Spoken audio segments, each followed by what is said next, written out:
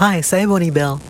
Anda sedang mendengarkan podcast Flash Fiction dari New Narrative, Season 2, Ekologi Queer.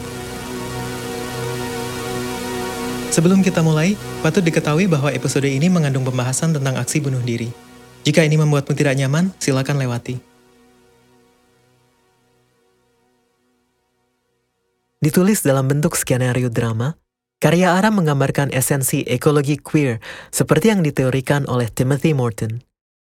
Seperti yang disuarakan oleh karakter kecoa dia, penguin gay, tupai lesbian, lumba-lumba biseksual, ikan yang berganti jenis kelamin, semua itu ada di sana. Alam tidak memberi label pada hal-hal seperti itu. Siapa yang bisa berkata tidak pada kecoa yang ahli filsafat?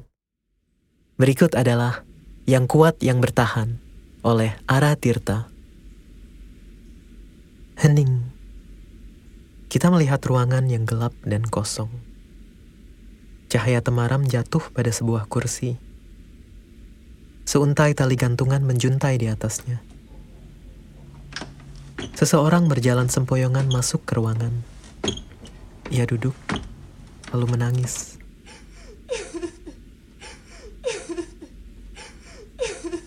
Setelah beberapa lama, ia perlahan menaiki kursi dan meraih tali gantungan. Ia baru saja mau gantung diri ketika seekor kecoa terbang masuk dan hinggap di wajah orang itu. Berhenti! Anjir! Kecoa bisa ngomong? Benar. Dan aku tidak akan enyah sampai kita bisa ngobrol. Pergi sana. Kamu gak boleh bergerak sampai kita selesai bicara. Aduh, oke. Nah, kenapa kamu mau melakukan ini? Karena aku gak mau hidup lagi. Kenapa? Aku memang gak seharusnya hidup. Aku tuh gak alami. Semua yang ada itu alami. Iya, tapi aku aneh. Aku bukan laki-laki, bukan perempuan. Jadi, kamu punya badan dan badanmu berfungsi kan? Iya, tapi aku benci tubuhku. Tapi tubuhmu bekerja untuk membuatmu tetap hidup. Itulah kerjanya tubuh.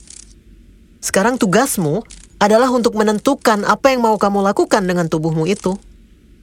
Tapi aku tetap harus melakukan apa yang dilakukan laki-laki atau perempuan, kan? Siapa yang menentukan itu? Ini kan tubuhmu.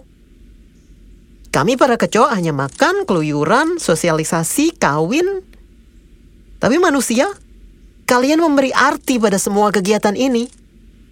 Kalian membuat banyak hal menjadi sederhana atau rumit, terserah kalian. Tapi gimana kalau aku suka? Kamu tahu kan? Kamu kira kamu istimewa? Penguin gay, tupai lesbian, lumba-lumba biseksual, ikan yang berganti jenis kelamin. Semua itu ada di sana. Alam tidak memberi label pada hal-hal seperti itu. Mungkin kamu juga tidak perlu repot-repot membuat label. Kita hanya merayakan keberagaman makhluk hidup. Aku gak merasa hidupku pantas dirayakan.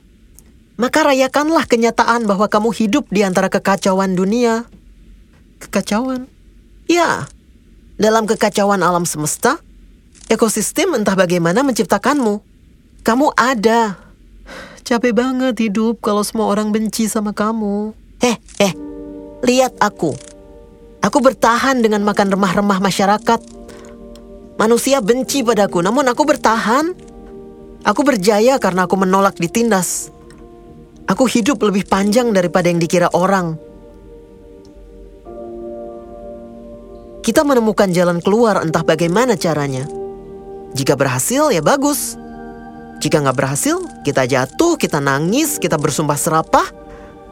Terus berusaha lagi untuk bertahan lewat cara lain. Kayak orang tolol. Kalau udah usaha, nggak ada yang tolol. Ya, bisa jadi sih. Coba cari tahu siapa dirimu, kamu mau jadi apa, dan bagaimana kamu mau hidup. Kemudian, cobalah. Coba dulu sebelum kamu memutuskan bahwa nggak akan ada yang berhasil. Bisa? Nggak yakin sih. Kalau kamu nggak bisa, aku akan menemanimu sepanjang malam.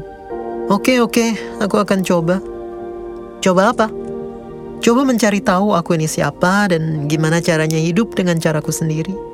Bagus, gitu dong. Tapi dipuji kecoa nggak termasuk dalam daftar keinginanku. Kamu harus hidup untuk percaya. Kecoa terbang keluar ruangan. Orang itu perlahan turun dari kursi. Dia bersandar pada kursi dan mencoba menarik napas panjang.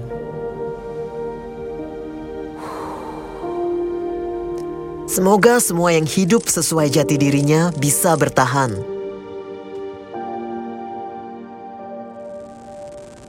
Anda baru saja mendengarkan produksi New Naratif.